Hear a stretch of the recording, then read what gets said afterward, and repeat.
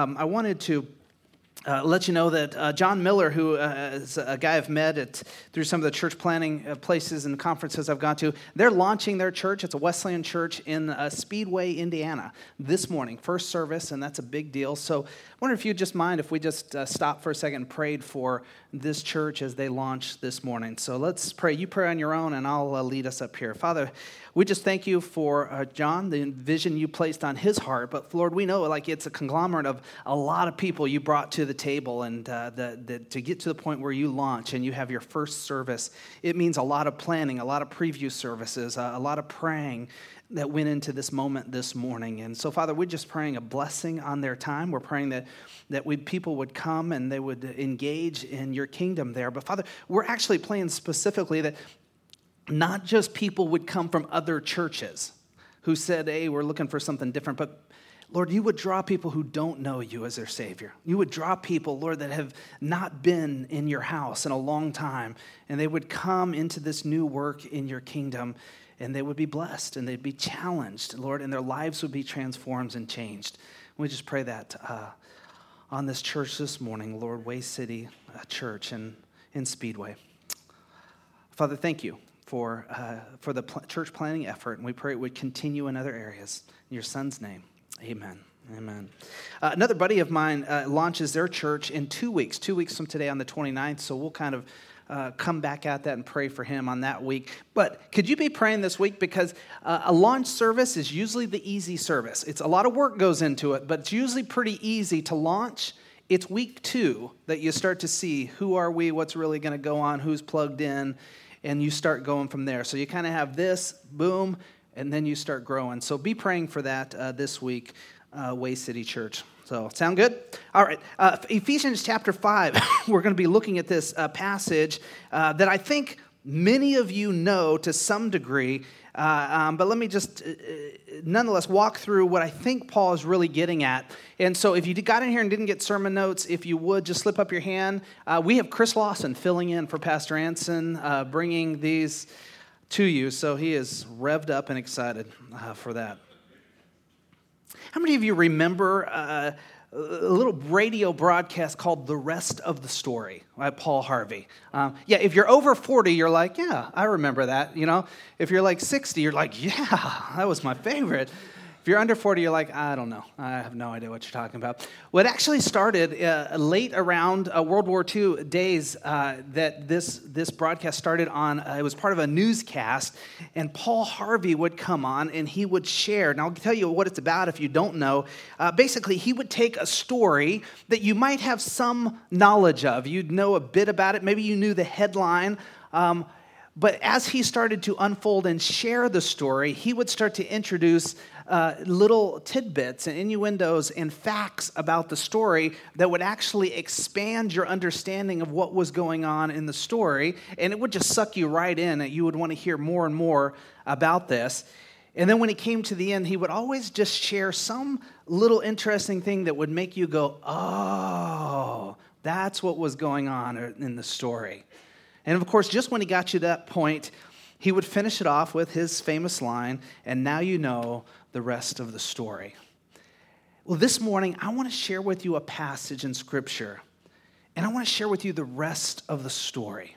You see, this passage that's in your notes this morning, it says, look, wives, submit to your husband. Husbands, love your wives. And often we have taken a passage like this, and even in the Protestant church, we've taken this, and we've actually used it, I think, against the way God intended this to use. See, I think what we've done sometimes is we've inadvertently taken just the passage. We didn't mean to do this, but we took just the passage, just what I just read like there, and we said, look, here's the hierarchy that God puts in place. Male husband up here. He must be the one with all the wisdom and insight and knowledge because God wants him to make all the decisions and to lead. And then the woman down here, she must be weaker or less intelligent or can't quite make the same decision, so she submits and hears from him. Again, we don't mean to do that necessarily. Maybe some do, But that's this hierarchy we've kind of created in our head. Can I just tell you this morning, as we walk through this and we talk through the passage and how it correlates with God's word, there is a rest of the story. There's more that God has shared about this. And when Paul finally gets to this point where he talks about what we just said, there's a different understanding of what Paul is trying to speak and share with us. So let me just share with you first in Ephesians chapter 5. Now, in your notes this morning, it starts in verse 21. Let me read to you, if you would just kind of sit and listen, what comes before that, so you understand where Paul is coming from. He says this, verse 15 of the same chapter. Be very careful then how you live, not as unwise, but of wise. How your behavior and how you live as a believer in Christ is very important to Paul. Right? So if you live your life with just like, God understands, he knows my heart, the grace of God abounds and those type of things, and inadvertent you're like, that means however I live, whatever. Paul would say, no, how you live is very important to being a believer in Jesus Christ. Making the most of every opportunity because the days are evil. Therefore, do not be foolish, but understand what the Lord's will is. Now, a very interesting verse comes after this that goes right in the middle of it. He says this, do not get drunk on wine, which leads to debauchery. Now, obviously, this was grabbed on heavy in the holiness movement of the late 1800s, this verse right here. Especially it was in conjunction with the expansion of the U.S., and on the frontiers, we had the kind of the carousing of the saloon and the brothels and that type of thing. And then the holiest movement came into play, and this was a verse we attached to. Don't get drunk on wine. That moved into don't drinking and this type of stuff, and the temperance movement was going on as well. And so all of this worked together. But here's what we do inadvertently. We camp out on a verse like this. And so we talk about it in terms of, you see, you shouldn't get drunk on wine. It says right here, you shouldn't be drunk. Now, I certainly agree with that. We get 4 more times in the New Testament, mainly with Paul, where Paul says, look, bad idea, right, to abuse alcohol in this way. Nothing good comes from it. But can I tell you this morning, that's not what Paul is getting at. What Paul really wants you to understand is this. He says, don't get drunk on wine. Why? You know what it's like, right? You know what it does to you when you've had too much alcohol. Like you say things you wouldn't say otherwise. You behave in a way that you wouldn't behave otherwise, right? You might cause harm that you otherwise would not cause harm, right? So like Paul is saying, look, you know what it's like when you're under the control of alcohol. I've got a better way. Notice what he says right after that. He says, instead, be filled with the Holy Spirit. You see, Paul's not making a great declaration here that simply is about not getting drunk, though he believes that. He's making a declaration that we need to be filled with the Holy Spirit. That the Holy Spirit, like everything that you would do under alcohol, that you would be negative or abusive, he would say the Holy Spirit actually brings the positive in your life when you are under the influence of the Holy Spirit. So be filled with the Holy Spirit. Live your life in the Spirit. And this Spirit will actually lead you into behavior that you otherwise wouldn't do. It would lead you to say things you otherwise wouldn't do. It will lead you into blessing and encouragement to other people that you may not otherwise do. That's what Paul is getting at here. And so when he finishes that, now he's going to go in and say, let me give you some real practical ways. He says, look, be filled with the Holy Spirit, and that will cause you, look right away, he says, speaking to others, to one another with psalms and hymns and songs from the Spirit. Now, I was thinking about that. If we were to go around speaking in hymns, I don't know if that's like a singing out. It's really bad news for musical ability like me if we were to have to go around and sing our praises like that. He's talking about how we praise and comfort and lift up and encourage one another. He says, sing and make music with the Lord, always giving thanks to God, the Father, for everything. And then this verse, submit to one another out of reverence of Christ. Now, if you look at that and you just say, hey, I really just want to look at it in Greek, the original language, how it was written here, this is what you would see. You would see him saying, be filled with the Holy Spirit, speaking to one another in psalms, hymns, and songs, singing and making music with your heart, always giving thanks to God. And then when we get to verse 21, the exact same tense is used in the Greek language, submitting to one another out of reverence for Christ. period. Now, there wouldn't have been a period there, but it would have been understanding that would have been the end. Speaking, singing, making music, giving, submitting. What Paul is saying here is when you are filled with the Holy Spirit, this is what we do. These are some of the characteristics. These are some of the actions that will flow out of being filled with the Holy Spirit. And notice the last one, he says, we submit to who? To one another, out of reverence for Christ. He said, look, we submit to one another because of who Christ is. And who Christ is in our life and what Christ's done, we would submit to one another. Here's my guess. In all the years that you've read this passage, of all the years that's been preached on, where it says, wives submit to your husband, husbands love the church, you have not started most often with this passage, submit to one another as in Christ, as in reverence for Christ.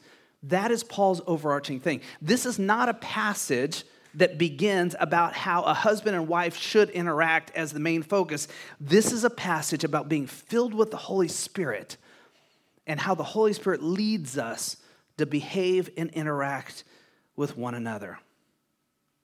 So that's the context. That's the rest of the story to this point. So let's just jump in and read the passage we're going to walk through, and then we'll do that. We'll just walk through it. Here's what it says, verse 21. Submitting to one another out of reverence for Christ. Wives, submit yourself to your husband as you do to the Lord. For the husband is the head of the wife as Christ is the head of the church, his body, of which he is the Savior. Now as the church submits to Christ, so also some wives should submit to their husbands in everything. Husbands, love your wives, just as Christ loved the church and gave himself up for her, to make her holy, cleansing her by the washing with water through the word, and to present her to himself as a radiant church, without stain or wrinkle or any other blemish, but holy and blameless. Now, there's so much in this passage that we could probably just put on a teaching every day this week, and you just come for a few hours, and we'll just work through it the whole week. Anybody game for that? Okay, I don't see too many hands, so I thought that would be the case. So what I'm going to do is I want to pull out what I really feel like is the key overall thing Paul is trying to teach us this morning for the next 20 or so minutes. And then I'm going to trust that you're going to take this and you're going to dive into God's word on your own. Because you could walk away this morning and go, man, right on. I really appreciate that opening of the word. You could dive into this and hear this morning and go, I don't think so. I'll go with another commentary on that. But what you got to do either way is get into God's word on your own and study this and look through it this week. We'd be happy to lead you in any helps that you might need this week. So let's just walk through this this morning. First thing that he says here is submit, or submitting to one another out of reverence for Christ. This is what being filled with the Holy Spirit leads us to do, submitting to one another. You see, in our American culture, I think today, we view submitting maybe differently. We might view submitting as, there is this head boss or this head authority. Maybe it's a dictatorial type of authority. And my submission is I cower beneath that, saying yes, yes, yes. Like we have this picture to varying degrees of kind of that being submit. So the word submit often is like bad term. That's negative. I don't want to say I submit to anything, right? But obviously this is clearly part of what God teaches, what he teaches us to do. So what is he getting at here? Paul is actually giving an umbrella to what submitting is here. Paul is saying, look, this umbrella here of submitting, there's so many things that fall under that if we would actually walk through this the way God intended us to live, we would actually see submitting is not negative at all.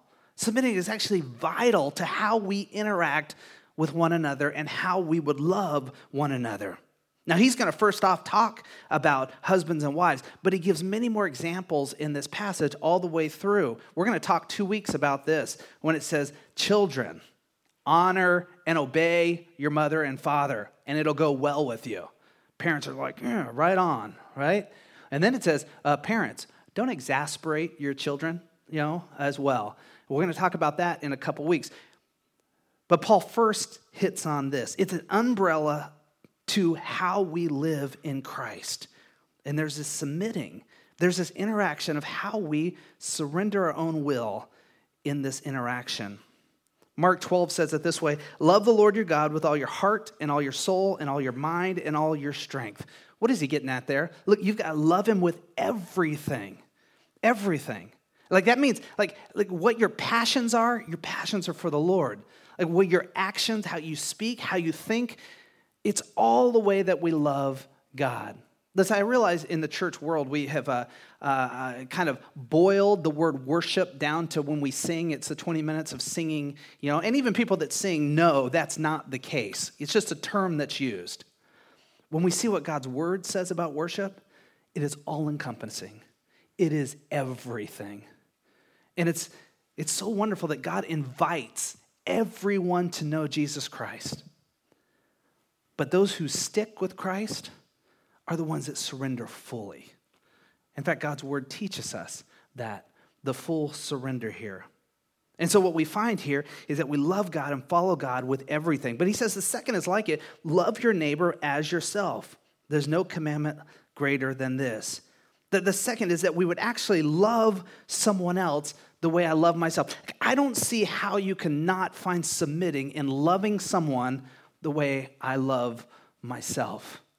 And I think fairly highly of myself in some situations, right? Not so much in athletic endeavors anymore at my age, but there's other ways I think, I take care of myself. I think of myself. I spend a lot of time working on myself. And that I would turn around and do that for my neighbor, for someone else. Submitting is involved right in the middle of that. Here's the key to understanding what Paul is going to talk about in the rest of the passage. It's this term mutual submission. It's mutual submission. It means, in a form, relationally, I submit to you and you submit to me. Husbands, there's a form where you submit to your wife, and wives, a way that you submit to your husbands. Well, this is how healthy relationships work. And so let's just jump into the meat of the passage here. First, he says this: wives, submit yourself to your husbands as you do to the Lord. Now, I want to let you know right off as we read this, we are egalitarian church. What does that mean? That means we believe in the value, in the equal value of men and women.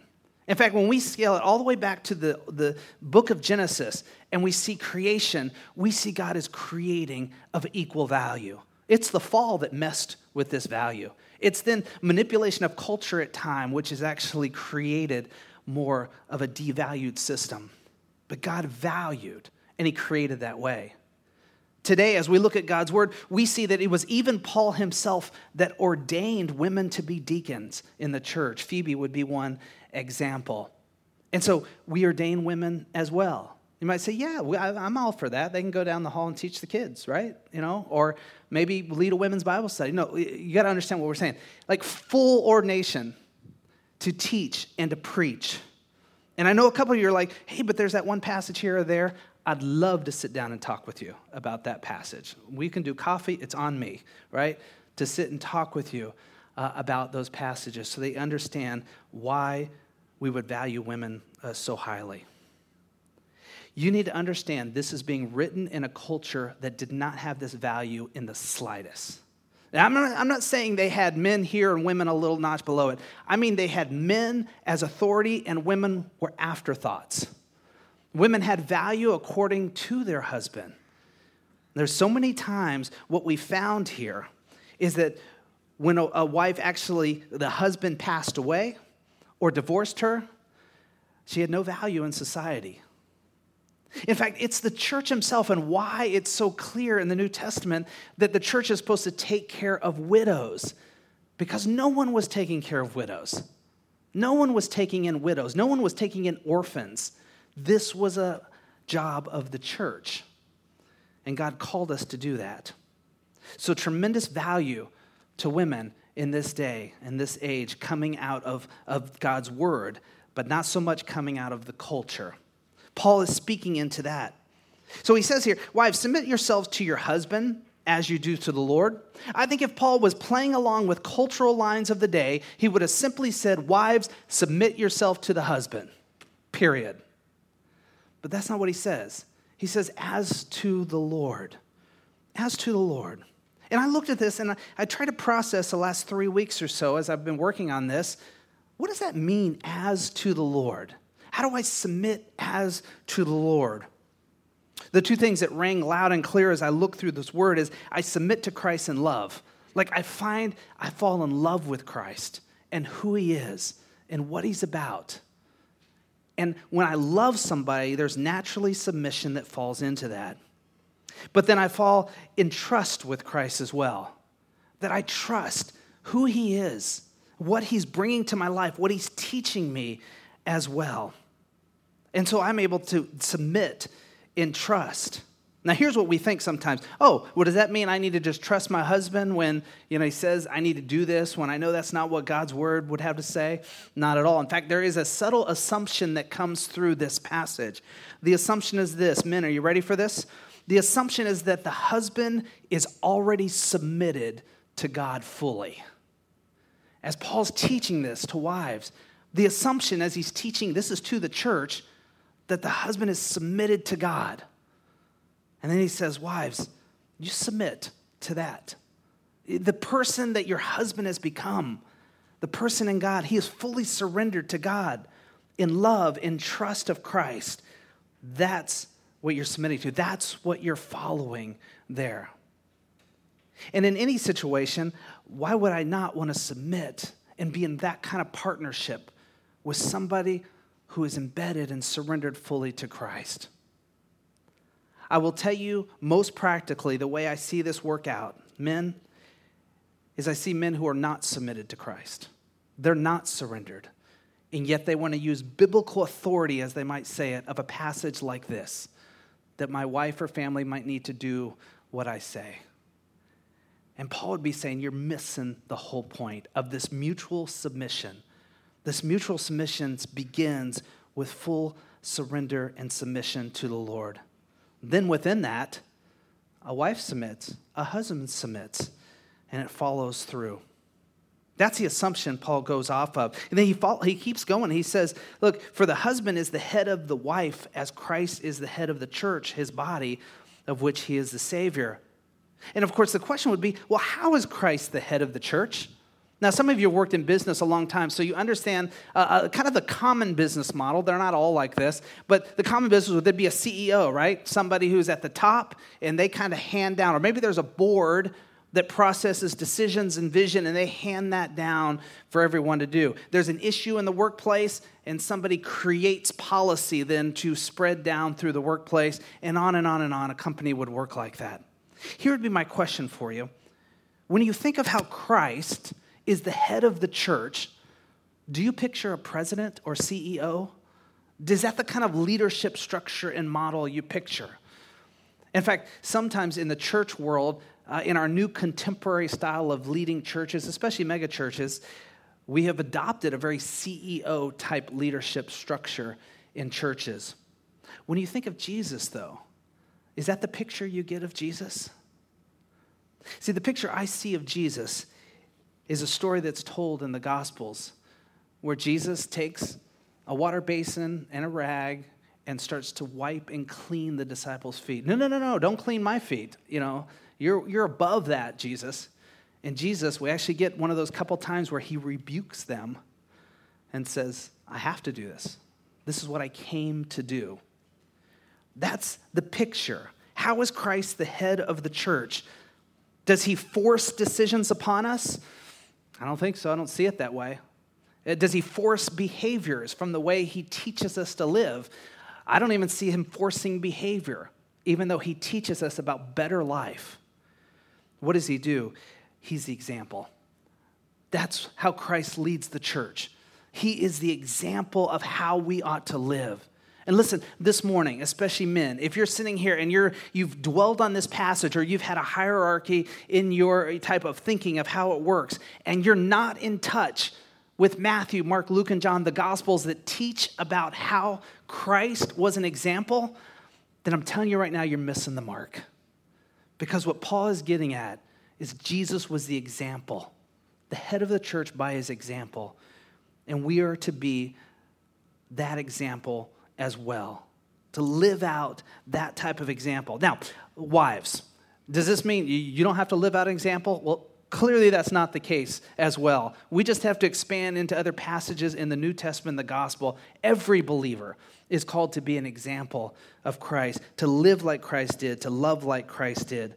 But Paul is putting it in this moment in the context of marriage and saying, men, if you have any leadership role, you got to be an example of exactly what Christ did. Men, I hope that convicts your hearts this morning. I hope you would go away and say, I've got some digging to do.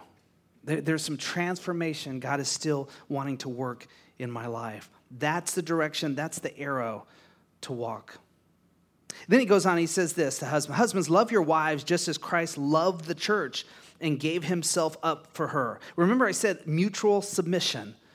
Well, here's how this works. Ask the question, how did Christ love the church? How did he love the church? Now, I've been married, 23 years. I've known Shri 24 years. And I can tell you, I love my wife. Love her. But where it really plays out, like where you really could prove that love, is by what I do. Like if you looked and said, what do you really do for your wife? Or, how do you interact with her? How do you care for her? How do you treat her? How do you speak of her? If you were to take all 23 years together, which there's a lot of material there, and you were to say, yeah, he loves her. I can see it. Like I can see how that plays out. You see, love is tied to what we do. It was, of course, the great theologian, if you're my age around, Toby Mac, who once said, love is a verb. That's about as much as I'll sing to you this morning. You can look it up, an old DC Talk song.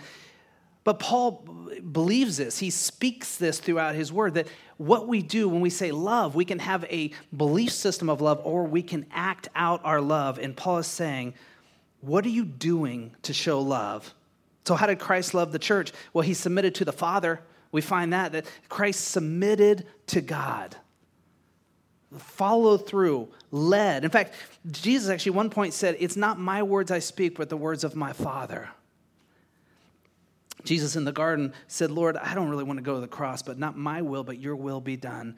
There was a submission and following of how God was leading. Why? Because of God's pure and perfect will, as Paul describes it. And Jesus wanted to be right in touch with that. And then the big one, of course, Christ gave himself up for the church. Sacrifice, gave him all. Do you remember the little story of him going to the cross and dying on the cross? You see, Jesus was willing to go all in fully. And when we get this picture, you can understand now this mutual submission, that a husband would be willing to go all in, whatever, to show love to his spouse. Like all in, fully.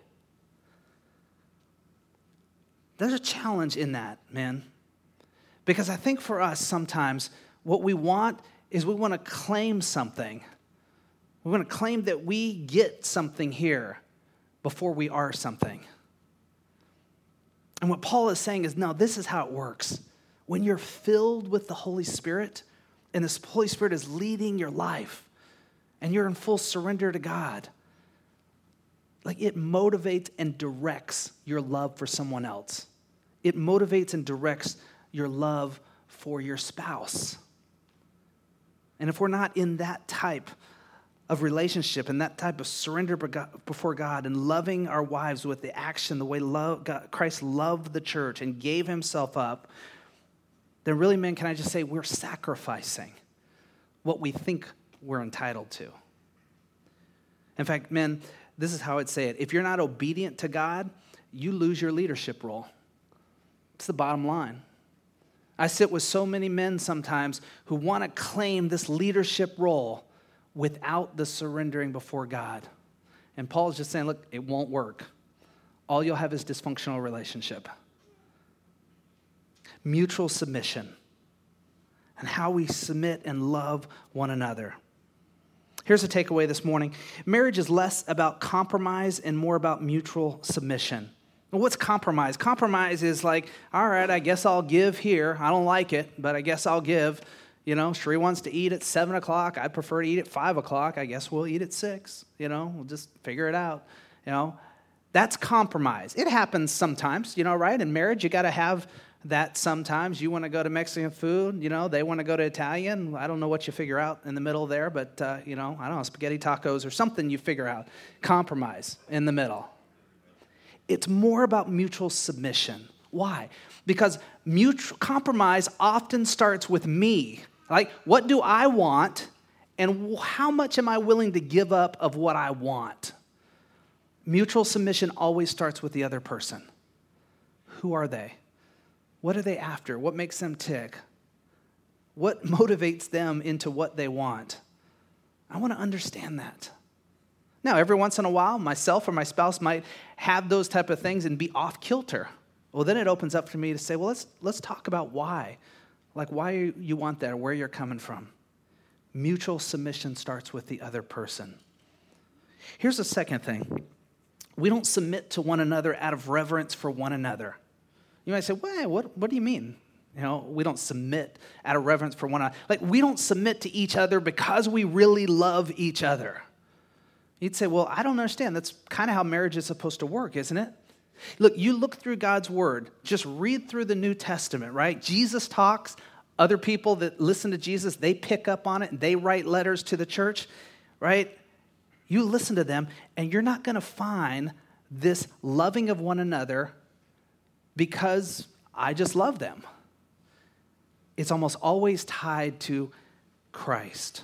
We don't submit to one another out of reverence for one another, but because of what Christ did, because of Christ's love.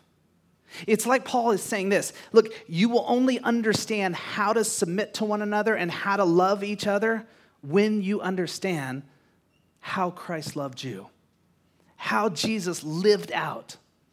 In fact, I've shared with you before, I went through a whole sermon series. If you would just open up to Matthew chapter 5 and you would read the Sermon on the Mount, you would walk away going, oh, that's how I'm supposed to love. Okay, I'm going to put that into practice in my life. And you're going to see how this mutual submission works out because of how Christ loved. Here's the last question this morning.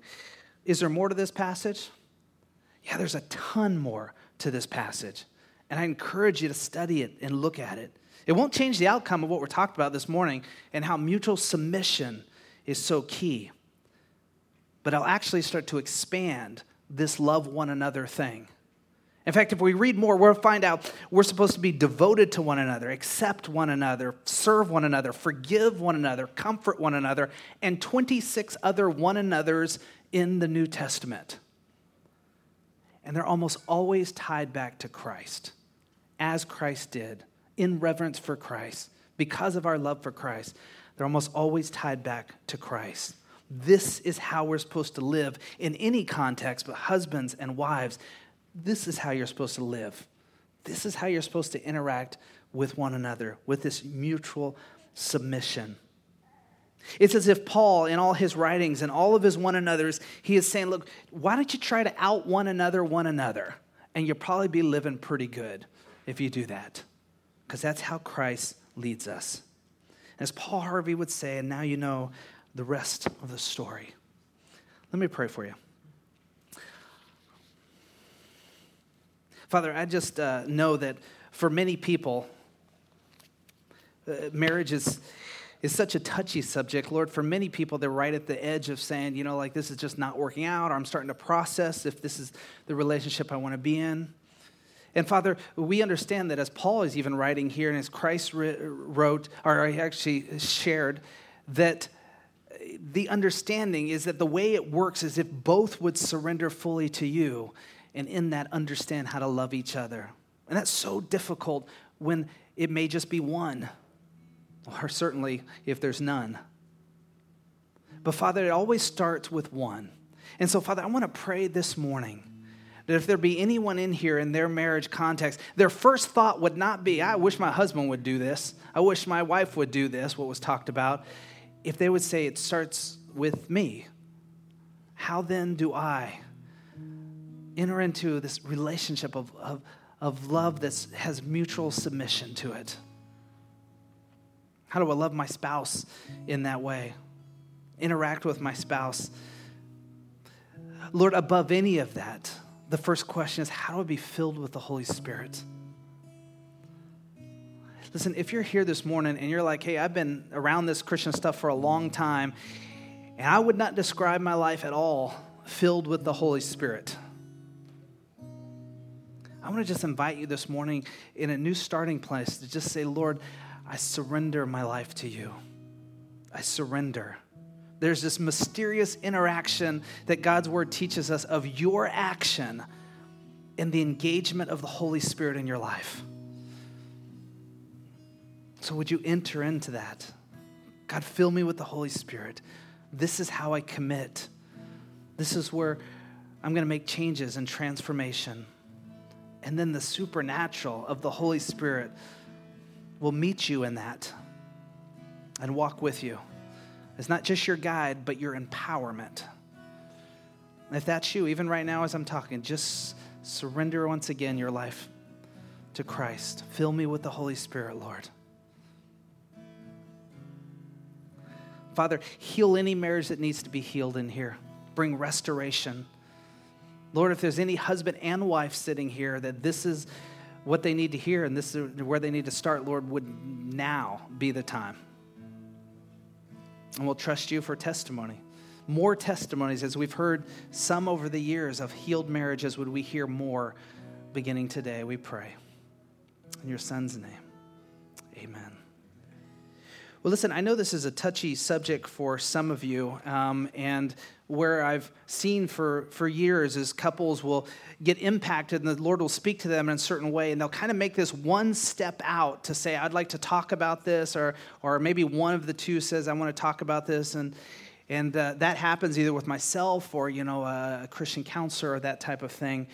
And then we often understand how hard it is to keep walking through that. I want to encourage you this morning, the best step is that first step. If you need to talk to somebody, I'm not like a therapeutic counselor. Don't pretend to be that. I offer the biblical advice God has shared with me. So what I'd love to do is just meet with you, and then as we talk and I understand what's going on, I usually say, hey, I have this person I'd like you to go sit down with and talk to, always Christian counselors. But I'd love for you to take the starting point. And so if for you just want to sit down and talk and start walking down this road to reconciliation in your marriage, please on your card, either write marriage on there or just write marriage and bring it up to me direct and hand it to me, and I'll understand that's going to be personal between you and I if you want to do it that way. But I'd love for you to start down that path to healthy marriage today would be best. Anything else that's going on that you want prayer for, just use the card in that way, and we'd love to be praying for you this week. The staff, the men on Wednesday night pray for things as well, and so we'd encourage you, let us know so we can be lifting you up in prayer this week, anything that's going on. Oh. Well, let me highlight a couple things that are happening. As you know, this Friday night is our Wendy's Award. It is here, and so we're looking forward to it. It's going to be a good time. Starting tomorrow, we're going to transform this place into like a banquet hall with tables and decorations and whatever else that type of thing is going on. It's going to be great. So Friday night, I hope you mark that 7 o'clock to be here and be a part of that. Whether you volunteer or don't volunteer, we want you here. In fact, earlier this morning, I looked on somebody's Facebook from the church, and they had posted about it. And somebody that I don't know, doesn't go to our church, said, hey, that sounds fun. And the person came back and said, hey, why don't you come? And I was like, And I thought, why not? Why not? If this is the event that somebody in your life would be impacted with to come and be invited to and to engage in this type of community, please do it. Invite on Friday night, and that'll be great too. But it's for everyone, 7 o'clock. We'll feed you. Dress up a little bit. We're looking for a little bit of dress up. You don't have to wear a tux, so Chris is already committed to the tux. We're looking forward to that. But you just wear something nice that you think's nice and come out that night. We've got a red carpet, a photo booth, all kinds of great stuff that night. And the awards themselves are creative and fun. And then we'll offer our Volunteer of the Year award, not to make one person greater than anyone else, but just celebrate one person who maybe has just gone above and beyond this year. So, and then 2 weeks from now is our combined service. One service, 10:30, baptism service. We've got 2 of our kids being baptized that said yes to Christ at camp this summer. So we're really looking forward to that. Now, you notice we had a baby dedication last week. We don't baptize infants. We wait till an age when they have said yes to Christ themselves, and then the parents feel like their child has understood the commitment, and that's when we baptize. So we'll do that in 2 weeks from today. If you have said yes to Christ and you've never been baptized, we would love to do that. Just use your card and write baptism on it, and I'll get in touch with you right away. And then the Sunday after that, October 6th, boy, we've got a lot coming up the next few weeks, Church in the Grass. So 10:30, City Lake Park, be a blast that day. It is the best day to invite someone. It's the easiest invite to invite people to come out to Church in the Park. So a Church in the Grass, at the park. I don't know what we're calling it. You come out, and it'll be great. So, but you can bring blankets, you can bring chairs to sit on, you can bring your dog that week. It's a great service to come out. That if your dog doesn't get along with other dogs, maybe leave your dog at home.